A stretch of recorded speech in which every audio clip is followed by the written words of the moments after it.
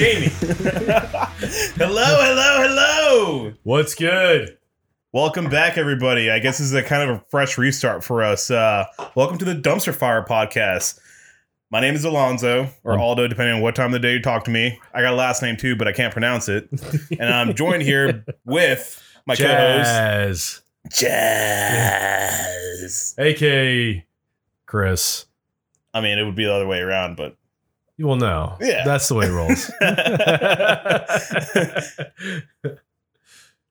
And today we're joined by our buddy, Austin, Guchi Bruchey. What's up, guys?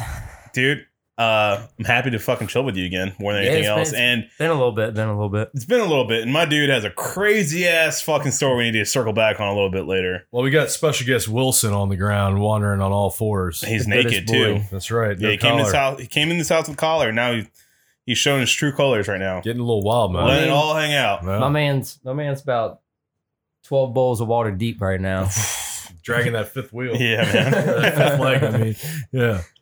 So for anybody that hasn't ever heard of us or listened to our old shit, yeah, man, we're just a couple of drivers. Couple of amateur club racers. Yeah, and I'm not sure what's the problem. The alcohol or the fucking the racing? Well, I don't know which is worse. Yeah, essentially, our group came together. We're a bunch of racers and track day enthusiasts, and of course, we all like drinking our beer. We all like listening to the same exact music for the most part. And here we are. And now we're just, I mean, I feel like the closest thing I can compare this to is probably like after hour paddock chats. I feel like that's where we kind of fall in the realm. I feel like that's a good comparison. Yeah, we got a lot of shit to talk. Yeah, well, I don't know so much about shit, but I mean, there's plenty of things to talk about as far as racing, partying, drinking, even the family life a little bit. Yeah. You know, we've come a long way, man. I mean, I think we've all known each other for about 4 or 5 years now. Yeah. With the NASA stuff, the NASA crew. Yeah, for sure. And I mean, it's been one hell of a roller coaster. Hell yeah, man. You know. And the whole cars and racing and tracking portion, it's been really the only thing that's been, I guess, consistent with everybody's lives. And I feel like this is where we kind of bridge personalities and stories and whatnot. Everybody else has something going on, families, jobs, yada, yada, yada. But how we all come together is at the track. Yeah, I think we missed the window on having a TV show. Yeah. we definitely could have had, like, if you took Jersey Shore and then crossed it with Street Outlaws, we would have been somewhere in the middle of that. Yeah. You know what? But at the same time, like, I almost don't feel bad because what was the name of that show on VHS or VH1? Where it's like, where are they now or whatever? Yeah, I mean, I think we all would have been in either, you know, I don't even think of like a drug rehab, but definitely in some sort of AA meetings, like bankruptcy. Yeah. There would have been some definitely falling out with people's careers. I don't know so much of people being like on the street addicted to drugs, like taking it that far. No, we're definitely not that far. But I definitely certainly think if we would have stayed on that path, some people's lives would have fallen apart. yeah. I mean, first of all, like, obviously we don't mix the drinking and the driving, but No, we don't. But the problem was you can't have us together. no, yeah. The problem was we would have the race weekend, and then we would hang out all 3 other weekends of the month. But it would just be, let's turn this up to 12. And Hey guys, we're not racing in the morning. well, we could talk about like for example, like Summer Point Kart. That shit's defunct, so we could talk about that. Oh yeah. Now I don't feel like that's declassified now. Right? That's declassified. That place is gone, dude. Yeah. Yeah, but I mean, like sitting in the Summit Point Kart parking lot, slamming Fireball after we drank like 6 fucking beers, you know, like leading up to that. And I hate to be that guy, but I mean, there's signs now. I'm not saying which company it is or what corporation, if it is one, specifically says no consumption of alcohol before getting in our carts. I'm pretty sure that's directed out of a select few that patronize that facility. Oh yeah, yeah. They see us all walking by the track with our helmets, straight to the bar. These fucking guys. Manager comes on, it's like, you guys better not be coming by. Okay, that's cool, man. It's cool, man. And yeah. Meanwhile, 15 minutes later, we're all in line trying to pay for our sessions. But you know what? It's funny. Our money's green. They don't turn us down. And we actually, for the most part, kept it clean. Well, Yeah, there's been our times. Yeah. But no one died. But did you die? But nobody died. Yeah. Yeah, no. I mean, look, having fun. And what's that one thing that you say all the time? You only go around this rock once? Yeah, that's right. You only go around this rock once, man. Make the most of it. That's a famous Chris quote. Yeah. Yeah. He doesn't, have, any, totally agree with he doesn't that, have any tattoos, but if he had one, it'd probably be that. Sure. Yeah, I'd have a picture of a lava rock, and like an arrow, like going around lava rock and arrow. Sure. Some random shit with an inspirational quote. Yeah. Some stupid shit like that. But yeah, I mean, this is pretty much the gist of it, man. We just like to drive. We like to drink. Obviously not combined, and we like to have a good time. And luckily enough for us, a good chunk of us in our region live relatively close. So, I mean, in future episodes, I'm sure we'll have some more of the Track That Shit pals come on board. And, of course, some other people that, I guess we want to pick their brains on. Yeah, no, I mean, I can't say enough about how we're, compared to the other regions, we're truly blessed, man. We've got an excellent group.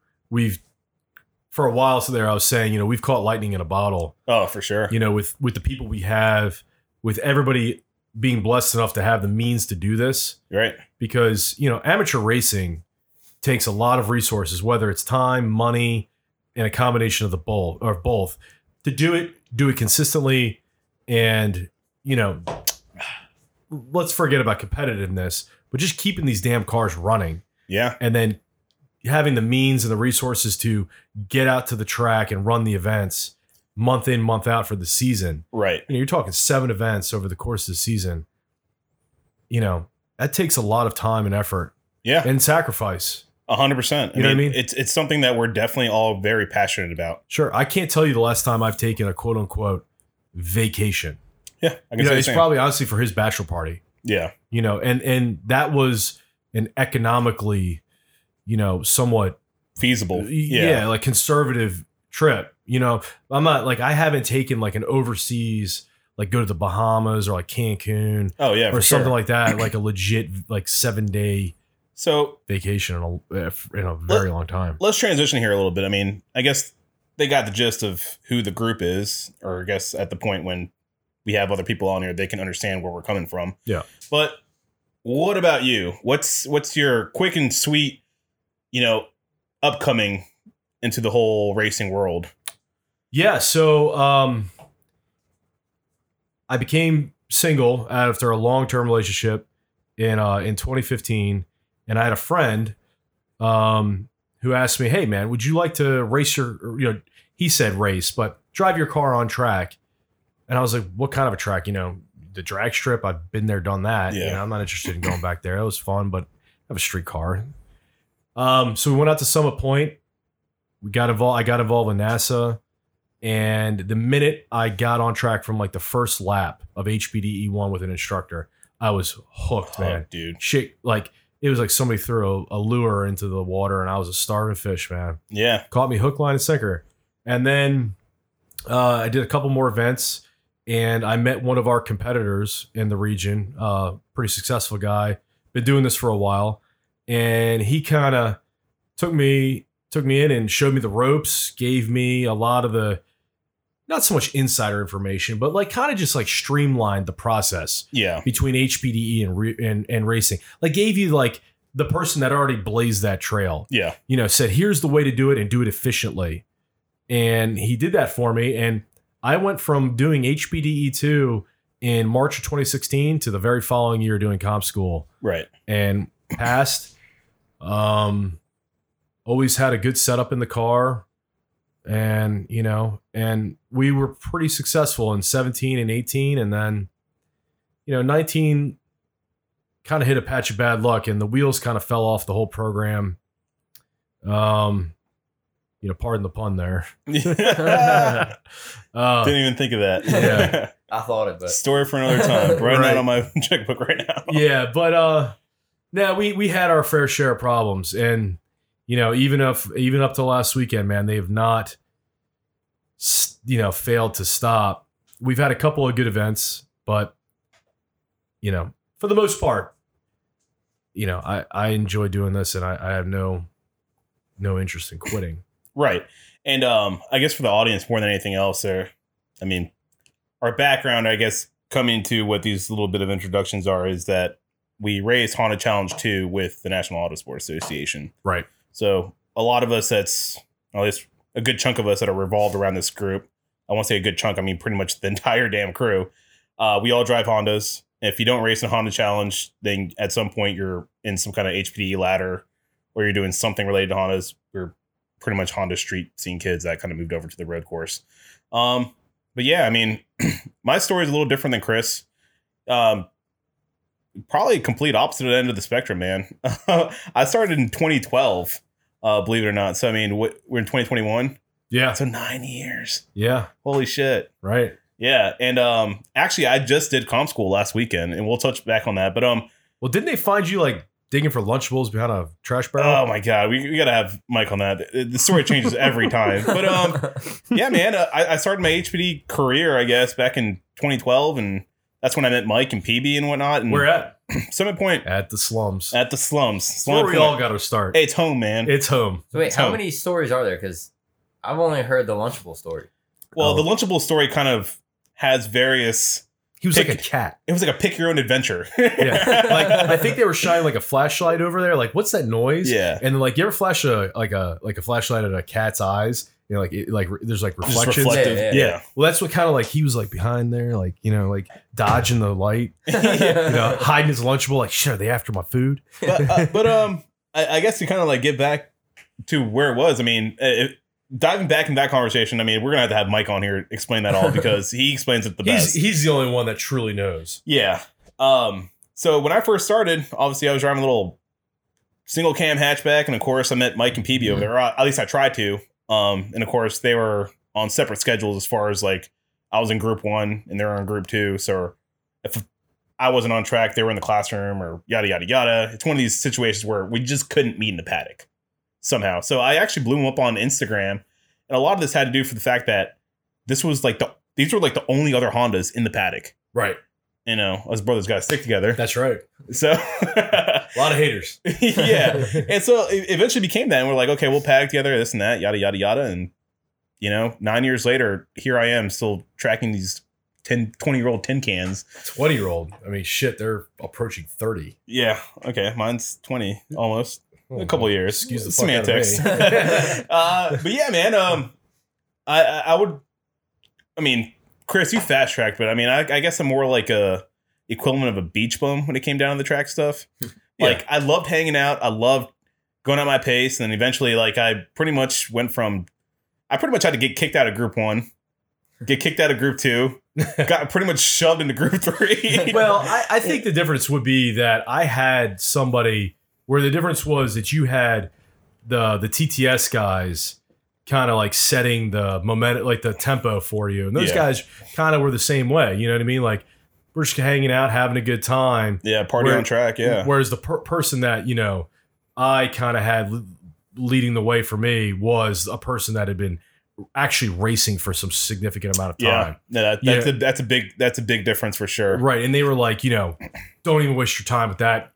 Get into racing, get on track, and let's go. And dude, my aspirations from the very get-go were Honda Challenge. And at the time I was very naive, and I didn't, well, first of all, Honda Challenge at the time was dead in Mid-Atlantic. It did not exist. It didn't exist until 2016 when, you know, the original forward, just like, we're all hopping in this together. But I had the aspiration, and like I said, I was naive, and I watched old videos from back in the early 2000s and stuff, and me not knowing that had been dead for a while. Right. And so, you know, it became one of these things where I faced the reality of it, but at least I had my Honda buds that I get to do track stuff with. And, you know, instead of going straight to racing, I went and became an instructor. That takes some balls, man. Yeah, it does, I guess. I mean, it's definitely weird to be in the passenger seat when you don't have control out your hands, but you have to control the person to the left of you. Do they have like? Well, I guess not, because no, you're in their cars. You're in their car. I don't know, man. Maybe I'm missing like a screw or chromosome or something. But you seriously are. I actually thoroughly enjoyed it, and to be honest with you, like that was. I mean, I'm not saying I regret going comp, but at the same time, it's one of these things where I'm looking at events where I can actually still go back and contribute to newer drivers. I mean, that was 2016, I think, is when I got my instructor license. Okay. Wow, I didn't even know you had that. Yeah, so I've been instructing since 2016. I mean, it's been a while. I mean, I've enjoyed every single ride that I've gotten it, regardless of how much of a struggle it was for some students. Well, so you climbed the mountain. Yeah. You reached the summit. Tell me about your thoughts regarding, what it was like doing comp school, what your thoughts were for your first legit race. Yeah. Okay. Yeah. Let's get down dirty with it, man. Yeah. Get into that. Yeah. Dude, it was wild, man. Because I honestly, like, all my experience as far as like tracking, my 9 years plus the X amount of years I spent instructing, granted, I learned a lot from the passenger seat with various students, but I don't think a lot of that really pales to what the experience is actually going wheel to wheel. Mm-hmm. Like, you can have all the experience and, especially if you're doing the same car, you can, obviously you can figure out your own car and what to do with it on certain places of the track, if you're completely offline and handling whatever situation, yada, yada, yada. But I don't think there's really a real preparation as to what it is as far as like the chaos goes. I feel like that's the only way I can really say it, because you go into, we've discussed this before, where it's like you're an HPD4 in an instructor group. And I mean, this has been my life for like the past X amount of years, where I have a Honda, and of course you have these Corvettes blowing by you. But it's tame. It's organized. It's tame. It's organized. Everybody knows what they're talking about. When you're in the car, you get a pass in HPD4, or you do a pass in HPD4, and it's pretty much the same. It's very mutual. Yeah, it's very mutual, and it's like the same. It's done the same way every time. And it's like there's a lot of communication beforehand and afterhand. You know exactly what's happening. Yeah, and it's very, the pace mentally is way lower than what it is in racing. And I'll get into the whole comp school portion, but just to dabble a little bit on the actual race situation. I mean, I felt like I always had like wide eyes, like looking in each one of my mirrors, looking back, looking forward, looking this, looking left, right, whatever. I've had people point out, like, yeah, you look a lot in your mirrors. That doesn't really prepare you what it's like to actually be wheel to wheel, where you're in the car and there's cars literally blowing by you at every, like, especially if you're slow like me in the very get-go. And the problem is one wrong move. Yeah. You're not only taking yourself out, you're taking somebody else out. You're taking somebody else out. And I mean, these cars are coming at you quick. These cars are coming at you close. And you have to have your eyes wide open for everything that's going on. And here's the thing about it, man. It's one of these things that you have to kind of acclimate yourself to, because obviously you want to do your driving at a subconscious level. You understand your car, you're getting around the track, doing all that, but now you got to be super conscious about who's around you. If you have a blind spot, anything, it's like there's going to be a car, there's going to be a place around your car where there's going to be another car. Well, I think what'll happen is, as you gain more experience and more races under your belt, you're going to just naturally understand the spots that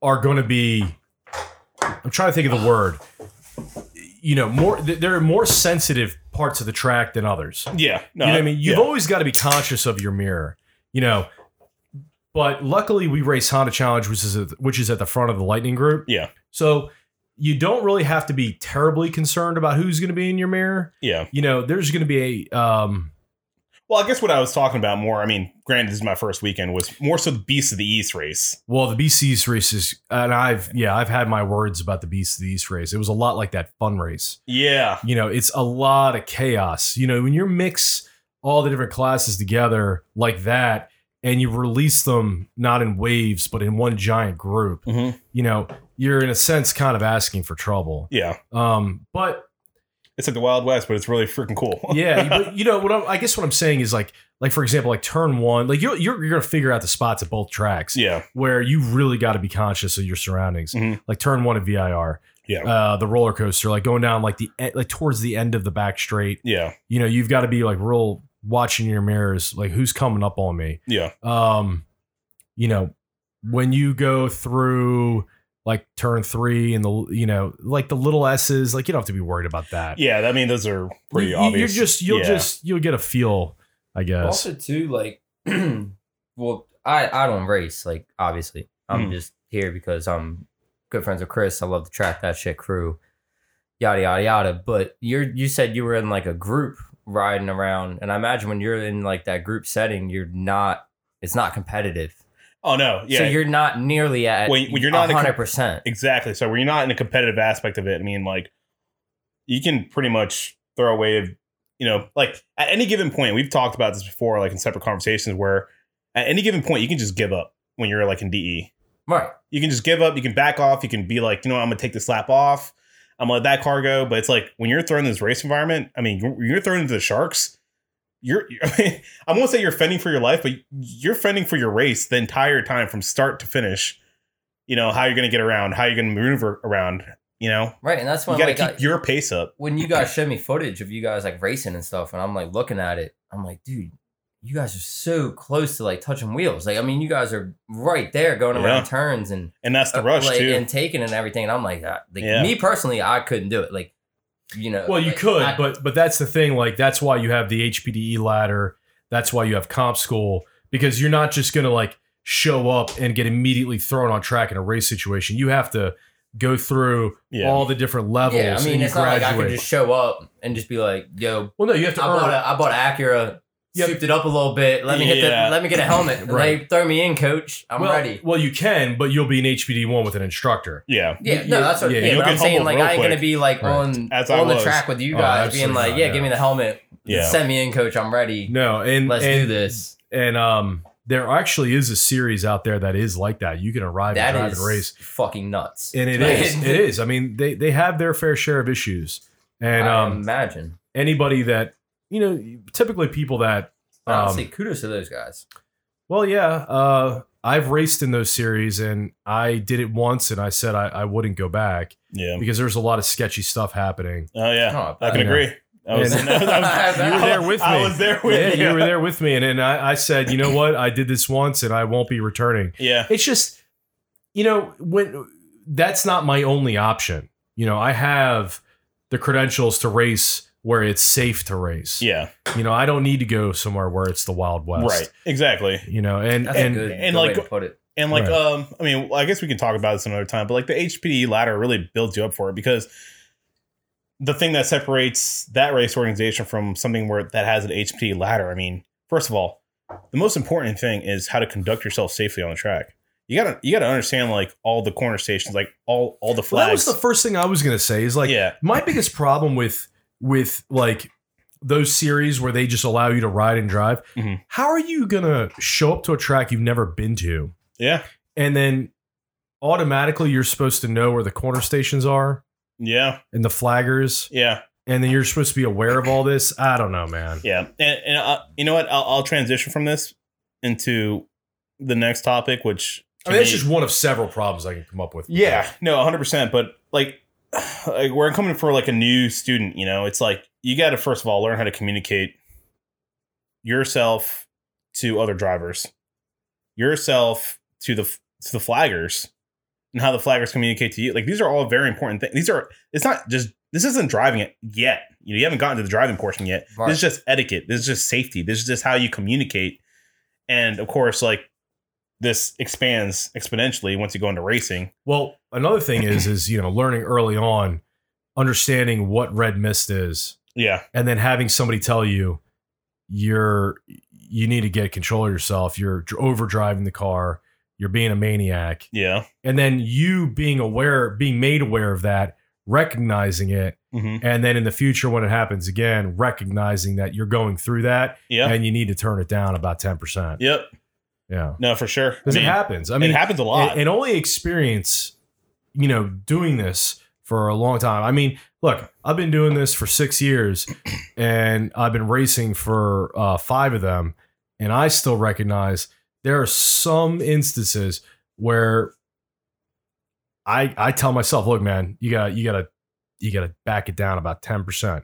You're over driving the car, you burn the tires off of it, and not being unsafe, but you're just over driving the car. Yeah. And when you do that and you're not experienced, that's when you can get yourself into bad situations. Yeah.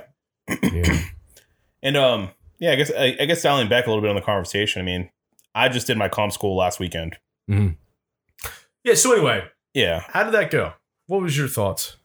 Is there a walk? nearby I could put my head into real quick? Yeah, it was interesting. I mean, well, you graduated, so congratulations on that. Yeah, I appreciate that. No, I got my soft copy with right. Yeah.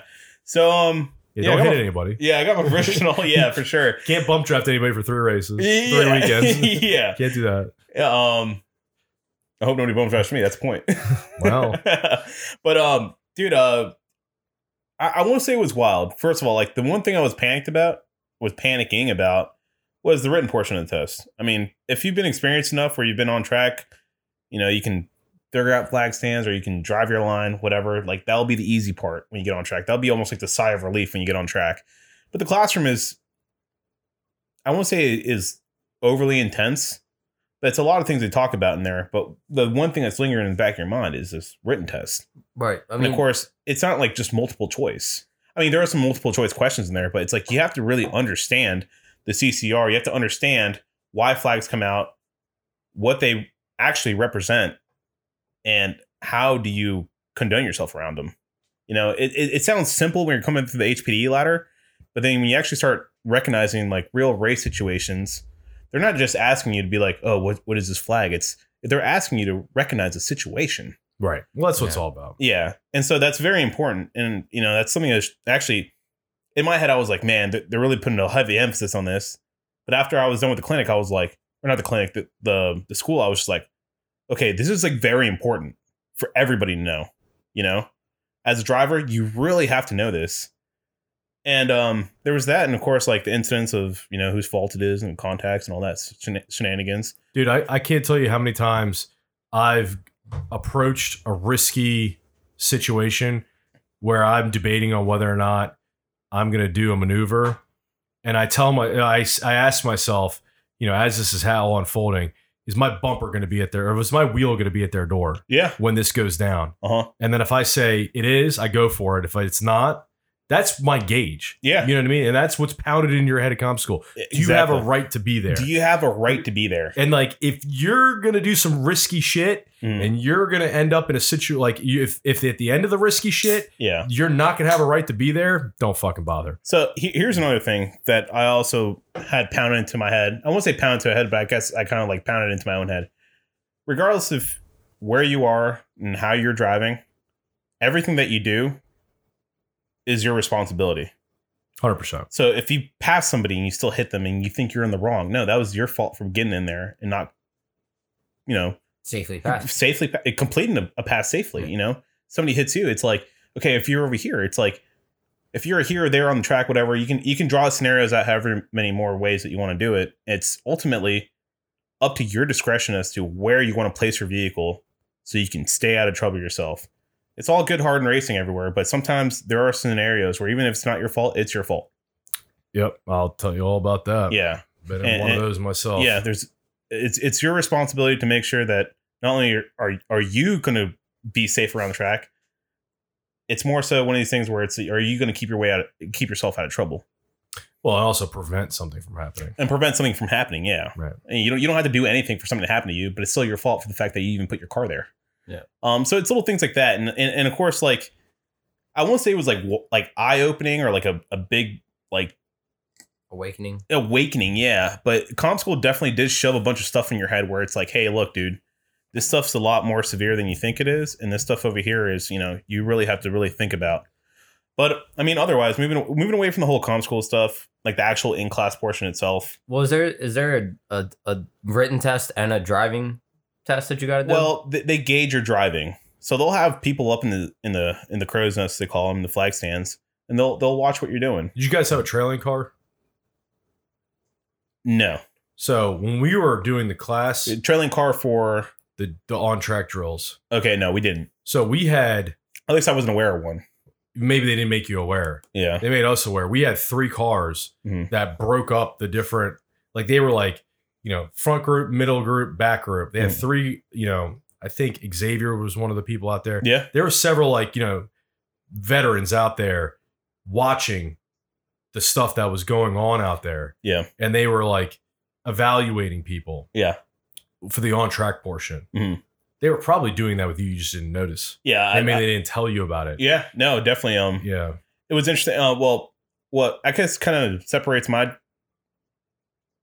I guess comp school from a lot of other people, and I feel like Mark can be one of the only folks that can attribute to this, is that mine was done in the rain. So there's a lot of extra precautions, like, hey man, don't overdrive the car, don't do this. So it's like we had our first session out was a left side or a left track drill. I guess you pretty much only drive on the left side of the track. And you bring your car to this, right? This is your car that you're driving. It's about to be it is your race car. Yeah, this is your race car. Yeah, this is the one that you got teched. Not like your personal vehicle, but like your actual like car that you're gonna race. Exactly. Right. Yeah. Okay. So I don't know if you had to drive like their own, like they had their own setup and shit. You had to drive. No. So this is all your car. So you got to make sure your car is safe. So you got to make sure that it's logbooked and all this shenanigans left and right. Yeah. And so I guess to walk through what my comp school is like, I mean, shit. First session. First lap, actually, was just coming out of the fucking gate. I had a Camaro spin in front of me, so I had to go around him. And then I'm not sure if that caused an issue because this weekend was just filled with those issues for me, apparently. I went around him, got back on track, and of course, everybody else started driving around, and we were doing left side track drills. And for whatever reason, my car just decides to just hit a wall at 5,000 RPM.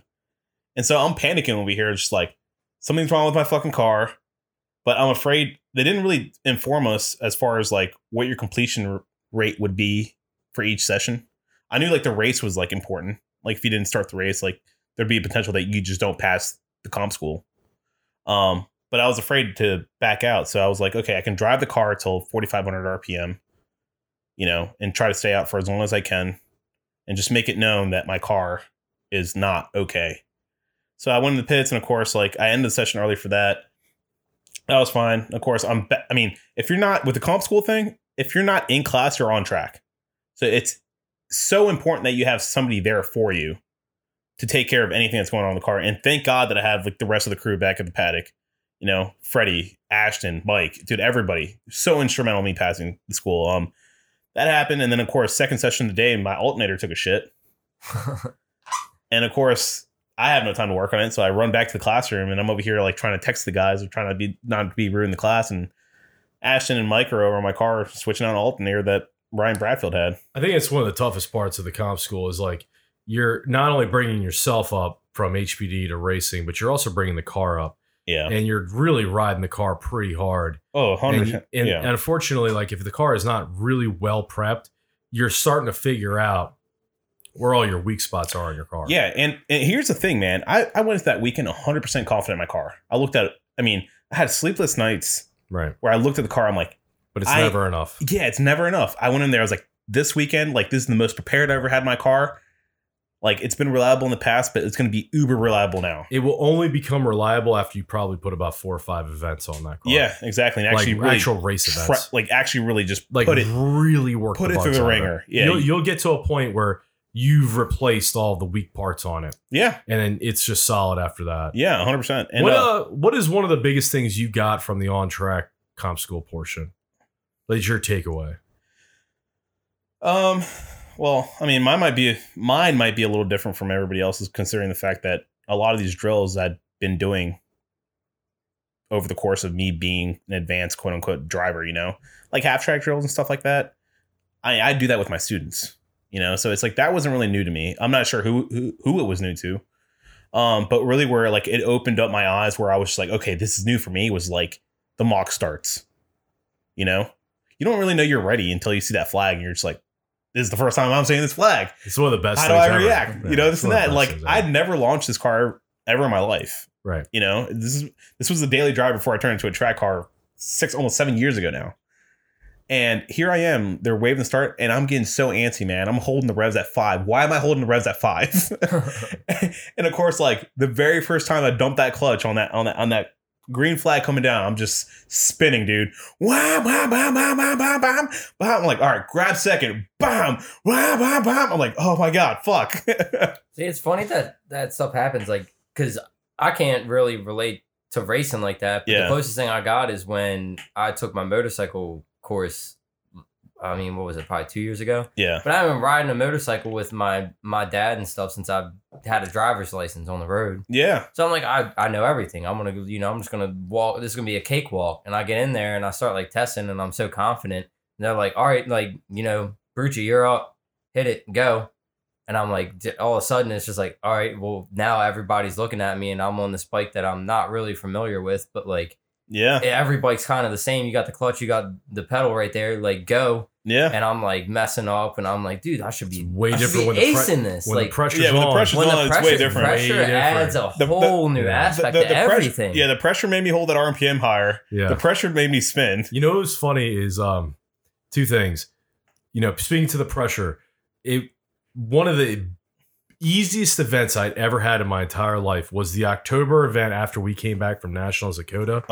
I remember I always have a little bit of antsiness when we pull up and come to the flag stand for the start of the race. Yeah. There's always just that little bit of like butterflies. I don't really know what it's like. I've done this 30 fucking times. There should be no fucking problem. Right. There always is that little bit of lingering nervousness. And I don't know why.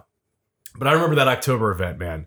I pulled up to that fucking flag stand and I remember I had it on pole and I'm just sitting there and I'm like, this feels so beneath me. Yeah, like it's just like you have a pulse that rivals a dead man. Like I'm just like I'm on pole. I just got off a podium at Nationals. I'm like the pressure of Nationals and all of that, pressure. And I come into this and it's just another regional event at a track I'm extremely familiar with. I've got pole. It should just be a cakewalk. I remember pulling up to that flag stand, looking at that flagger. I'm like, you gonna fucking drop this thing or what, dude? Like, I just remember feeling nothing but just ice in my veins. Like, I've got this. There's nothing that's gonna stop me from winning this race. And I've yet to feel that again. It went away. It was just that lasted for one event. Yeah. And then the next year, we went to fall finale, and it lasted a little bit there, but then the following year it just reset. Yeah, I went back to kind of feeling. I can only imagine like you're on such a huge high, dude. You're coming off of that feeling like I don't know how to explain it. You're just like it's the best way to put it is like it's not that it's beneath you, but you just feel like this is just regional racing. Yeah. But getting back to the comp school thing, one of the things that I wanted to pick your brain on this to see if you experience the same thing. I'd say that one of the biggest things from the on-track portion of comp school that I left comp school with was what you could do offline with the car. Yeah. For the longest time in HPDE, you're taught stay online. The party line. Yeah. You stay online and this is what you can do. And then I had people that were friends of mine that would always tell me, if you go offline and you hit curbs and you do this, that, like, for example, don't hit the curb in turn 4 at Summit because you'll die. Yeah. I remember that was like the biggest thing. Like, I had some people pounding into my head and I always went through HPDE like that. And then I went to comp school and I remember doing the side-by-side drills. And then I remember going up the final S at VIR, almost at pretty much like race speed on the outside in all the marbles. I think like, it had been like pretty late in the day and like a lot of the test and tune had gone by and thrown a bunch of marbles out there. And I remember driving through there and visually seeing marbles on the track of where I was going through. And I got scared, but the car made it. Yeah. And after that, I gained a lot of confidence that like I could kind of almost put my car anywhere on track and it's going to do what I ask of it. Yeah. And that's a huge thing. And like I said to you, I mean, these are things that even my student, like I have my students do. See, I never had anybody do that for me. And I would, I even went all the way to HPD4 thinking, this is the line. You better stay online because if you go offline, you're going to be in trouble. Yeah, this is the way. This is the way. And and then I got into racing, and that all went out the fucking window. I remember driving one of our JVHC guys' cars, a no arrow hatch, and I remember going through turn 4 with one of our friends as the passenger. But he was always pretty adamant about not hitting that curb. Yeah. And we were like going too wide through there with a Miata. And I just kept the foot to the floor going like a $1.05 through turn 4. And I smashed the dog shit out of that curb. And the whole rear of the car kicked out. And I'm just, just wheeling through it. Like, this is just another day in the car, Yeah. But shit that, back in HPD E3, if I would have done that, I would have shit my pants and been freaked the fuck out. But it's just funny, It honestly, it's I won't say it's weird, but it's the experience that kind of bleeds through on this, where you have those situations where if you were X amount of years back then and you experienced that would have been a Code Brown for you. Oh yeah, 100%. I'd have been freaked the fuck out. I probably would have lifted and crashed the car. Yeah, exactly. You know? And there's plenty of situations now where it's like I find myself just like, oh, that felt unsettling. Just point the car and accelerate. Yeah, I mean, you gain enough experience and you have enough of these moments, and you push through these moments, and you put those situations in your memory, in your logbook of your memory, and you're like, yeah, I've been here, done that. Yeah, and I know what to do in these situations. Yeah, and it's just when the people say there's no replacement for experience, it truly is. Yeah, and I definitely found myself in situations, even like in DE, where it's like I would do some sketch and be like, there's been 3 other times where I've done this exact same thing, and the car has done, well, actually, for the most part, the same thing. Yeah. by me saving it out of the turn, whether it reacted one way or another, the outcome was the same, and I'll just do it again. Right. That's wild. I mean, but yeah, man, as far as like the rest of the comp school weekend, I mean, I felt like the car wanted to kill me. I feel like a lot of it was just set up and a combination of just old tires. Yeah, you kind of had some weird stuff going on, man, that I honestly don't even have true explanations for from what you were telling me what's going on. Your setup, on paper seems to be ideal, especially for somebody that is, a beginner in racing. Your setup on paper seems to be a good setup. Yeah, and I went through a couple. I did a couple changes, and I mean, I didn't really feel confident with the car up until probably the Saturday race. When I dialed everything back, and I was able to flip the switch and get in my head, and whether it be a setup issue or not, it's one of those things where I just had to deal with. I mean, I'll be completely honest with you. Mm-hmm. From what you're telling me the car's doing, I kind of want to put that setup in my car, because what you're telling me it's doing is what the hell I want. I'm like, that shit sounds amazing. Once I finish, go drive my car. Once I fix what's going on with the power. I'll go around, swing a 210 in that bitch. Like, this is the way. Yeah, this is the way. But yeah, dude. I mean, other than that, man. Of course, I had this one lingering issue, which of course I brought up to the attention of the rest of the group yesterday. I pulled the spark plug out of my, so long story short, I had that weird, walling at 5,000 RPM on Friday. I didn't really have a whole lot of issues Saturday or the rest of Friday and Saturday. And I get the grid and my AFRs are a little lower than usual. I don't think much of it. Go out on track, and on lap 3, sure as shit, man, coming out of a fucking oak tree, I floor it, feels like it's all the power's there, get to about $5,000, and it just walls again. And I'm like, what the fuck is going on? So I limp it into the pits, put my foot in, try to rev it up a little bit, see what happens, because it's getting pretty down low in the RPM. And feels like it's misfiring down there. I just want to see what happens. Car shuts off on me. And of course, it's enough for me to like leave it in neutral and kind of roll around to where I guess the snack shack is. And that's where the car, like, I lost momentum. I couldn't roll the car any further. Mike comes off track. And of course, he bumps me all the way back to the paddock, or back to our paddock spot. And yeah, man, the car won't turn back on. And, fast forward through everything. I don't want to look at the car. I don't want to touch it. Just load it up, get it home. That's whatever. So I finally started tinkering with it yesterday. I pulled the spark plug out. Cylinder 1, man, that bitch is smashed. That spark plug is smashed. God fucking. I looked down this. I looked down the hole, and there it is, man. I see. It wouldn't be a Honda Challenge comp school without a blown up motor, dude. I don't know what it is about comp school weekends. Period. Yeah. But it somehow manages to really get the worst of us. Yeah. I mean, shit. I can go back to the original fours. Back in 2016, we had the original fours: Ryan Bradfield, Naveen Das, PB, Horsey, and Mike. I mean, PB fucking lost a head gasket. Naveen fucking broke his header, actually, and he had, I think, a couple small other issues. Mike had suspension issues, and I think Bradfield was the only one that made it out unscathed. Mm-hmm.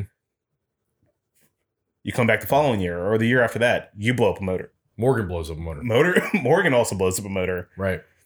Fuck, who else? I mean, Brent, I think, finished all right. He did. Yeah, he made was, it through. He was a lucky few. I mean, we've had a couple other rookies that have come by. I mean, that who was 18? 18. Was that Mark? Mark, yeah. Mark made it through. Mark made it through, for sure. And I think he was the only person in comp school. The Herbie. Herbie was in that comp school too. I mean, he didn't come back and race with us, but I mean, the thing with that, I mean, what was last year? 19.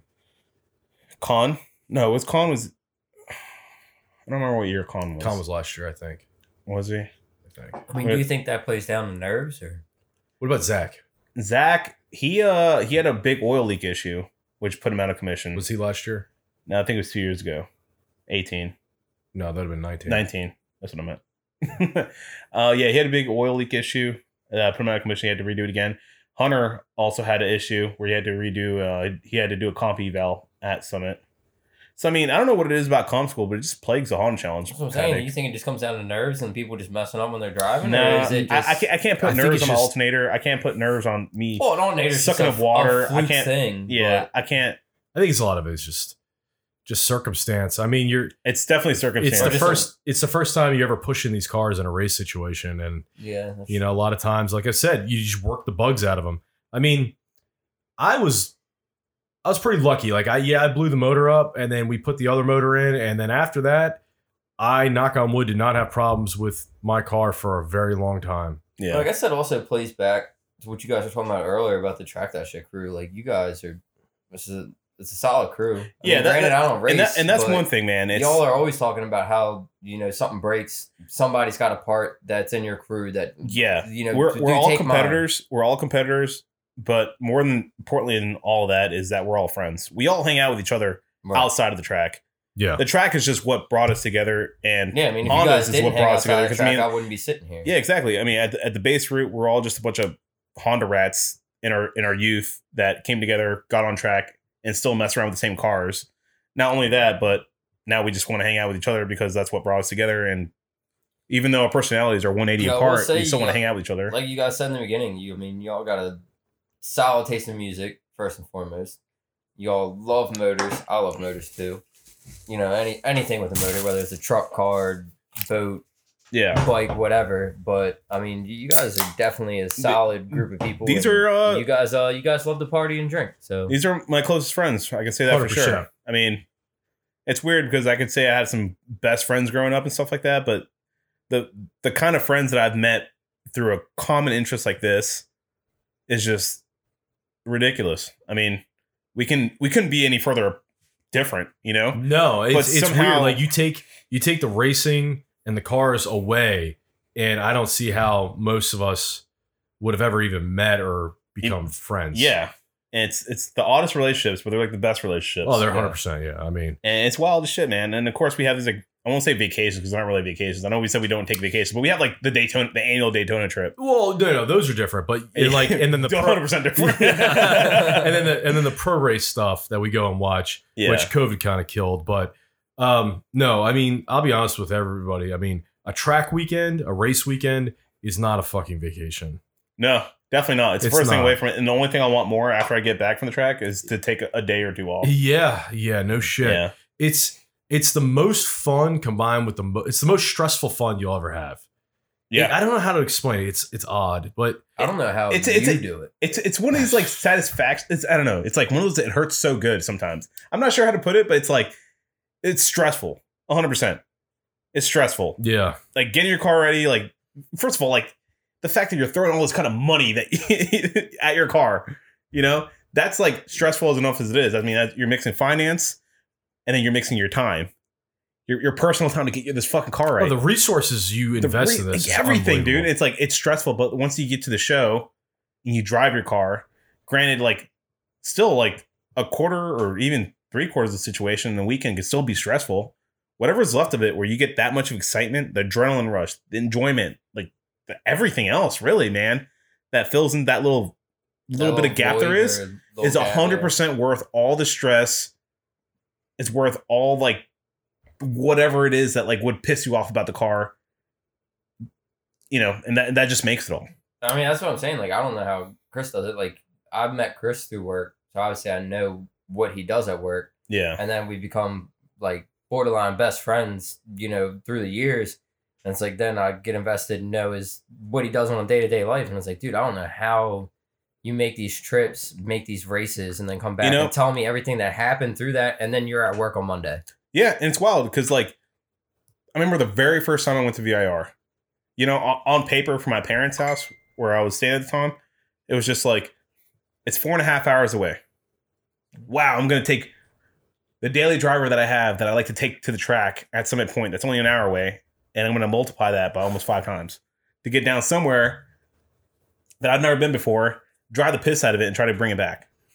Yeah, I mean, that dude, the people that I give the utmost respect to, the people that, you know, do not truck and trailer their vehicle to the track.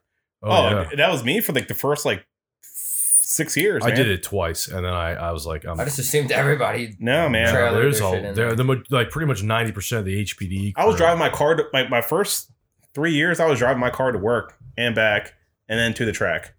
Yeah, That's wild. Yeah, I had one. The second time I went to the track, I had a very close brush with a failure and not being able to get the car home. And I said, from here on, you know, it was a November event, so it was the off season coming up. I said, I'm gonna save every dime I can possibly get, and I'm buying a truck and trailer. And I saved all my money, and I paid cash for a piece of crap Dodge. Did you ever meet the black truck? Did you ever see the black truck that I had? Yeah, you had a black 2500. That black 2500 I had. Gasser. Yeah, the gasser. That thing was I think it was a fucking tank. It was a tank, but it was a pile. And then I bought with my tax money. I bought an open trailer, brand new. Said I wanted to buy a brand new trailer. I didn't want to buy a used trailer. And I got a great deal. This place up in Pennsylvania, man. I think I paid like $2,400 for that trailer. nice. Yeah, it was a great deal. Brand new steel. It was a heavy trailer, but it was an open. It had that diamond plate deck on it. It was a great trailer. It served its purpose well, but yeah, I mean, if you can, to anybody that's listening out there, if you're going to track your car, get a truck or trailer. get a truck or trailer. Just get anything that'll transport your car. I mean, anything. Like, dude, even like, you know, a dolly. Yeah, I have a dolly in a truck. Dude, the peace of mind that comes with that. Oh my God, dude. So I won't elaborate too much on the situations, but I had driven, you know, whether it be my daily to the track, back and forth numerous times, man. And dude, there's been so many times where it's like I've gone to tire walls on multiple occasions where I've been like, wow, I'm glad that wasn't worse because at least I can drive the car home. You know, there's been those situations. There's been situations where it's like, I remember on the side of 360 one time on the way to VIR. My fucking distributor took a shit. Well, remember the time your brake booster took a shit? Oh, yeah. My brake booster took a shit too. And I was like, holy fuck. Like, I'm sitting there giving you parts off my car. It's in my trailer. I'm like, so I can make it home. Yeah. Yeah. But it's like, there's times like these. And especially like, if you're making this trip by yourself, like I was, man, it's like, especially VIR. Especially VIR, man. It's like when that distributor took a shit. At least at Summit, people can go home, drop their car off, come back. Yeah. It's an hour and a half. Yeah. But to VIR, man, you know what I mean? Like I had to. That's 5 hours away. Like I was telling you, it's like I had a distributor take a shit on me on the side of 360. I am still like 100 miles in either direction for anybody that can even get to me. Right. And so like I'm taking Uber rides to Advance Auto trying to fucking buy whatever they have that could potentially fix my car. Like in my head, that makes sense to the point where by the time that I needed, or at least I figured out what was wrong, I couldn't go back anymore because they were closed. Yeah. And I'm literally on some dude's property and there's no fucking lights. Oh, I'm in the back country, just like, well, shit. I hope somebody comes What by. do I do now? Yeah, and luckily enough, like you have our friends in the paddock that will come by and save you. And I can't think of more than, I don't know, I can't think of enough. I really can't. And, you know, these are the kind of friends you make eventually over time. Yeah, I mean, I wouldn't be doing this. Yeah. If like I probably still like I wouldn't be doing it still. It's the support system, man. It's like we were mentioning earlier. It's like, well, it's not the support system. It's just the camaraderie, the social. Like I go to the track, and half the fun I get out of the track is just hanging out with all my friends. mm-hmm. You know what I mean? The racing is great. That's fun, but I would have been probably done with this a couple of years ago. Yeah. Had it not been for everybody. That's what keeps me coming back. Yeah. You know? No, for sure, man. There's been times where it's like I couldn't even finish the day off, but I was like, well, you know what? My friends are still in the paddock. They never left. They never left. There's cold beers in the cooler. Right. And they're probably going to be up later. And I know. Well, sorry, folks. We had a bit of a technical difficulty there, but I guess we're back. Yeah, whatever. Life goes on. Life goes on. So you've had a hell of a week. Oh, yeah. So hold on a second. We're going to switch gears for a sec. Well, obviously, I don't think anybody follows the news in Glen Burnie or Baltimore area, but Don't do that. No. Yeah, it's a bad idea. Yeah, don't do that. Nothing But good comes out. well, let's bring Guchi Bruchey in here, man. Let us know about what the fuck happened this week, man. So, what was it, yesterday? I think so. Yeah, yesterday. What's today again? Today's Friday, so Friday the what? Thursday, it would have been Thursday the 25th. Okay. I wake up, I take Wilson out, come back inside. I'm just chilling. Well, I guess a little backstory is I live in an apartment complex. Anyways, I let the dog out, come in, just like any other morning, brush my teeth, started making my lunch, and hear a couple pops outside. So I had the windows open. I was like, not really thinking anything of it. Like, I mean, I've heard just another morning in Baltimore. Just another morning in Baltimore. Well, I mean, I've heard gunshots before, but like, I guess I've never heard like this small of a caliber. So like, it didn't really register to me. Like, I'm paying any mind of that little pea shooter shit. And also, it's like 4 o'clock, like, you know, like 4 o'clock in the morning, somewhere around that range. And if it ain't the big gun, I ain't worried. Right. And I'm like, you know, walked outside moments before, I didn't hear anything, didn't see anyone out there. Like, it was quiet morning. All of a sudden, a couple pops ring off. And I'm like, you know, finished making my lunch, grab my coffee and grab my keys, go out the door, go to the work van, and yeah, just hop in, start pulling out. Well, when I pull out, I'm like, there's 2 speed bumps I gotta go over to get out of my apartment. So I go over the first one, start heading towards the second one. Something just told me to look left, I guess. I like look over, and there's just some dude laying in like the fetal position in the parking spot. Holy shit, dude.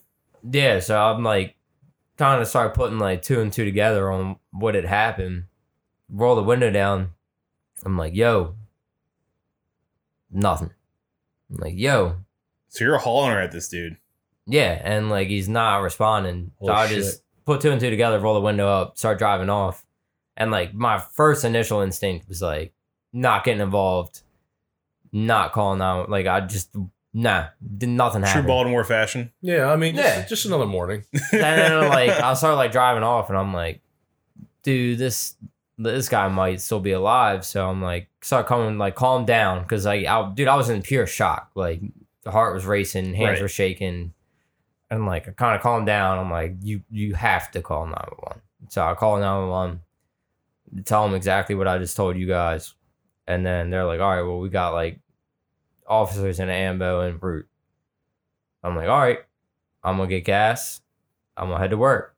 So I get to the 7-Eleven on the top of the street, start filling up, and then I get like 2 missed phone calls back to back because I left my phone like in the van while I'm filling up. So I like grab my phone to put music on, see I have 2 missed calls immediately back to back, same number. I call back, and then he's like, this is Officer so-and-so, you know, like, you need to come back because like we need to have a talk. Like, this isn't funny. Holy shit. I'm like, what do you? This isn't like, funny. What?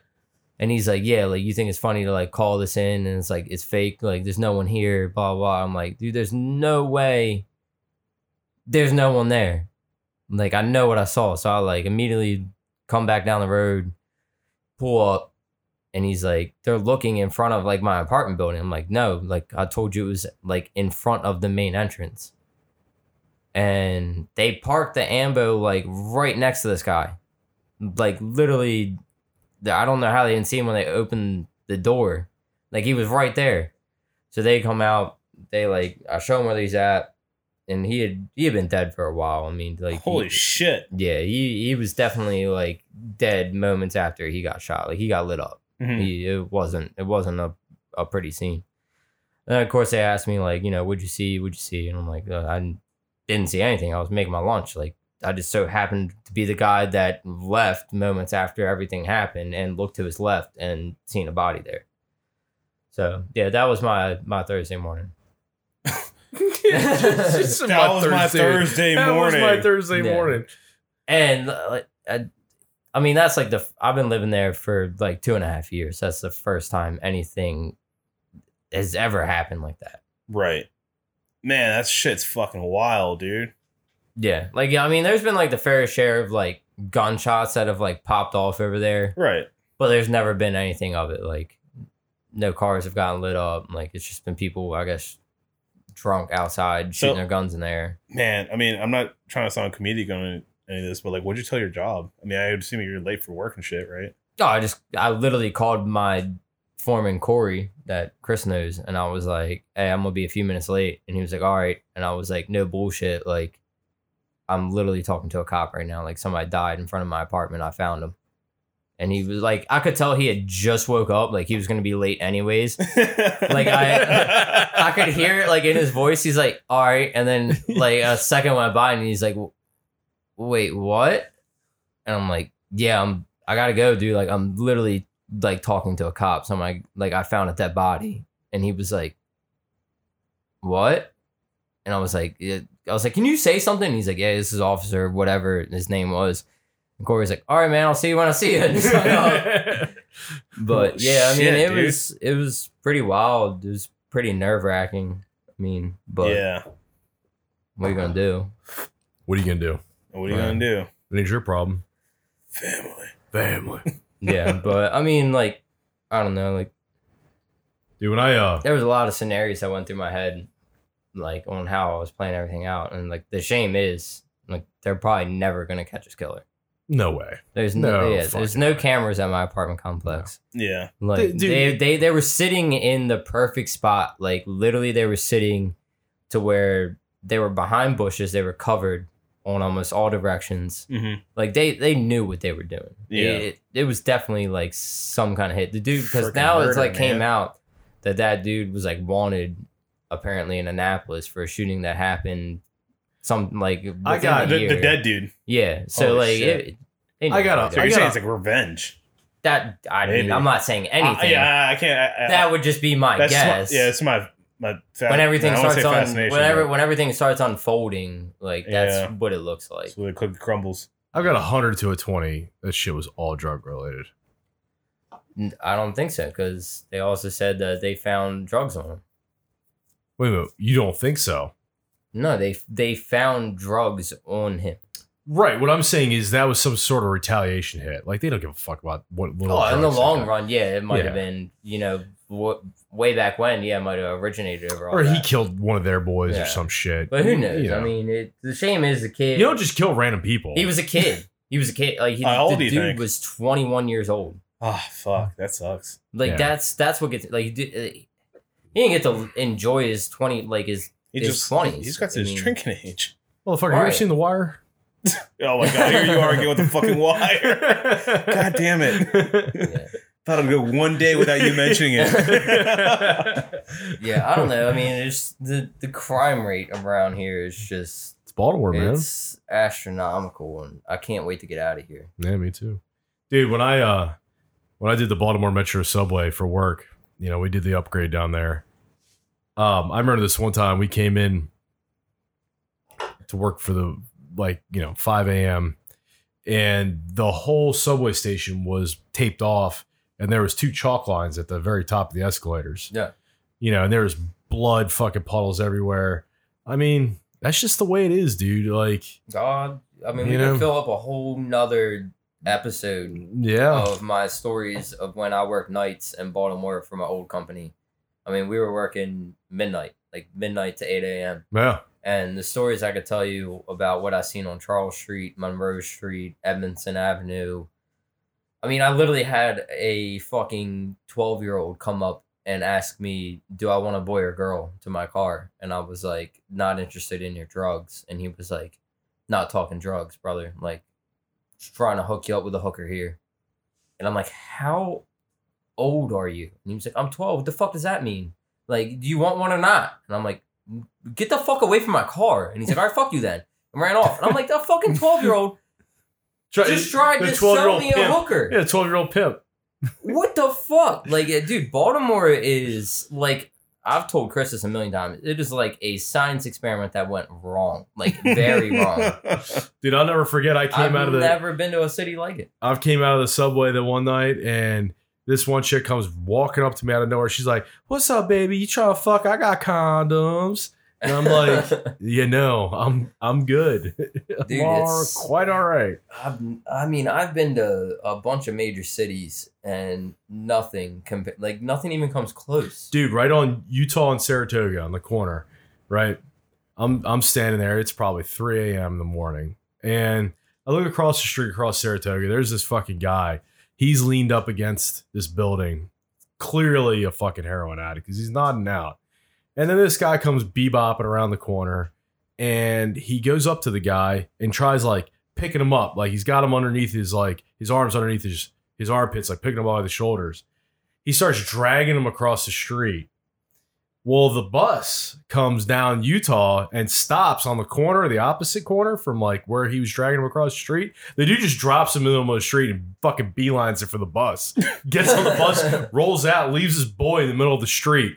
And then I'm standing there looking at the people I'm working with like, should we like call this guy in that's now laying in the middle of the street unconscious? Because he's going to get run over. Right. Like somebody's going to come across the hill and just splatter him.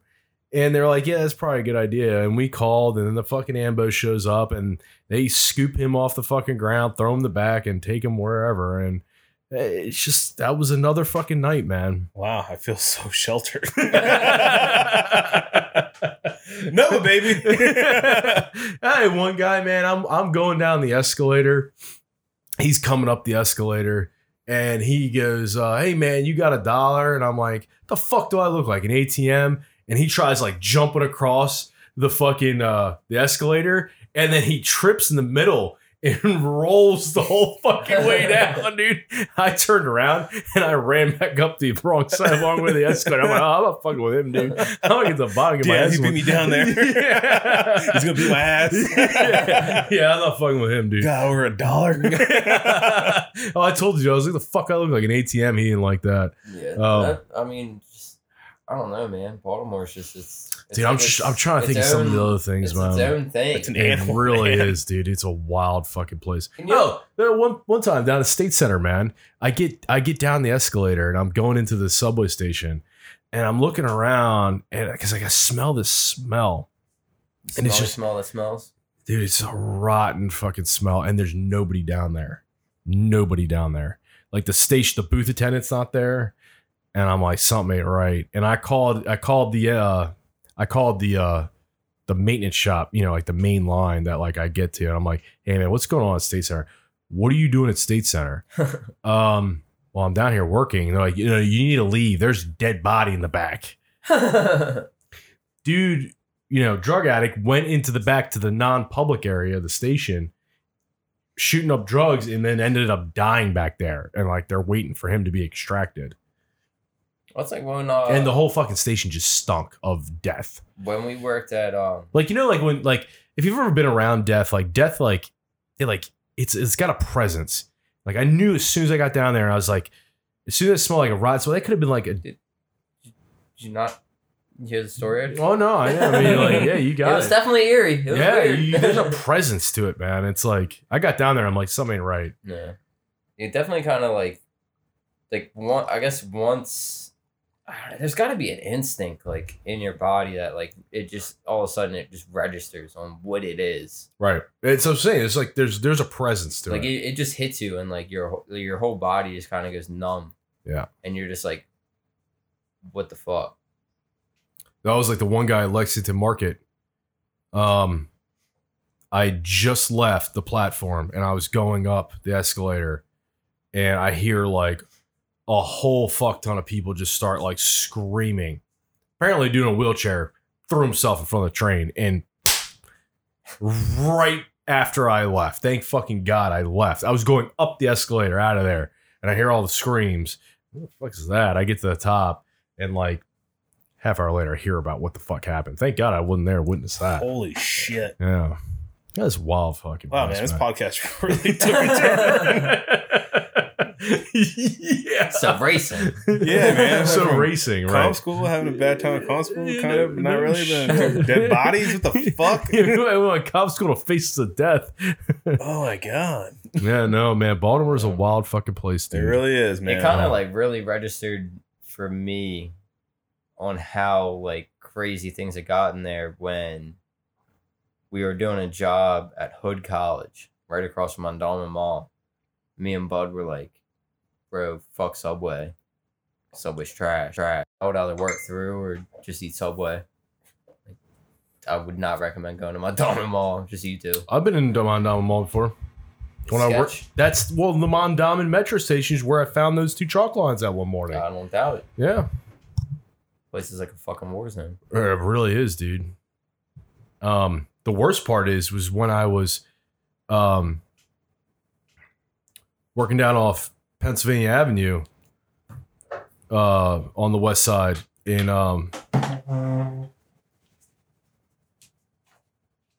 right down the street from Mondawmin. And we were working in a line vent. And Jesus, man, the shit that was going on down there. Motherfuckers puking in trash cans, slinging dope right on the side of the sidewalk, not even giving a fuck who watches. Just out in the open. Just, doing the exchange. Like, I'm talking like not even like taking money and sending somebody like down the street to get the shit. I'm talking about like just exchanging money for the shit right there, same person. Yeah, I mean, like they just don't even give a fuck. No. I feel like Baltimore is just like at this point just literally overran. Like, well, the corruption. They'll never get it back. No, there's just too much corruption. They literally have to wipe out the entire city council, the mayor's office. They just wipe this. They cut like half the head off the government to the city government. They need to find a way to just put a dome, just like a big fucking dome over Baltimore, and then just gas it. Okay, Nazi SS. That's what I'm saying. That's what you gotta do. You really just gotta firebomb the whole fucking just west side. What's the difference between that and gassing? I mean, you firebomb, it's going to level the fucking place. Gas it is just going to level it with humans. I don't know, man. Then you got a fresh new start. Definitely a troubled fucking place. But that'll never happen. Well, like I said, this podcast really it took a turn at some point or another. But well, I'm glad everybody. I hope you're still listening. I mean, shit got pretty wild. People eat up that crime shit now. Como se dice, let the bodies hit the floor. Cold case file. Yeah, right. Yeah. All right, everybody. Thanks for tuning in. We'll have another episode out for you shortly. Yeah, thanks for having me, guys. Yep, absolutely. No doubt. Peace out. Nice.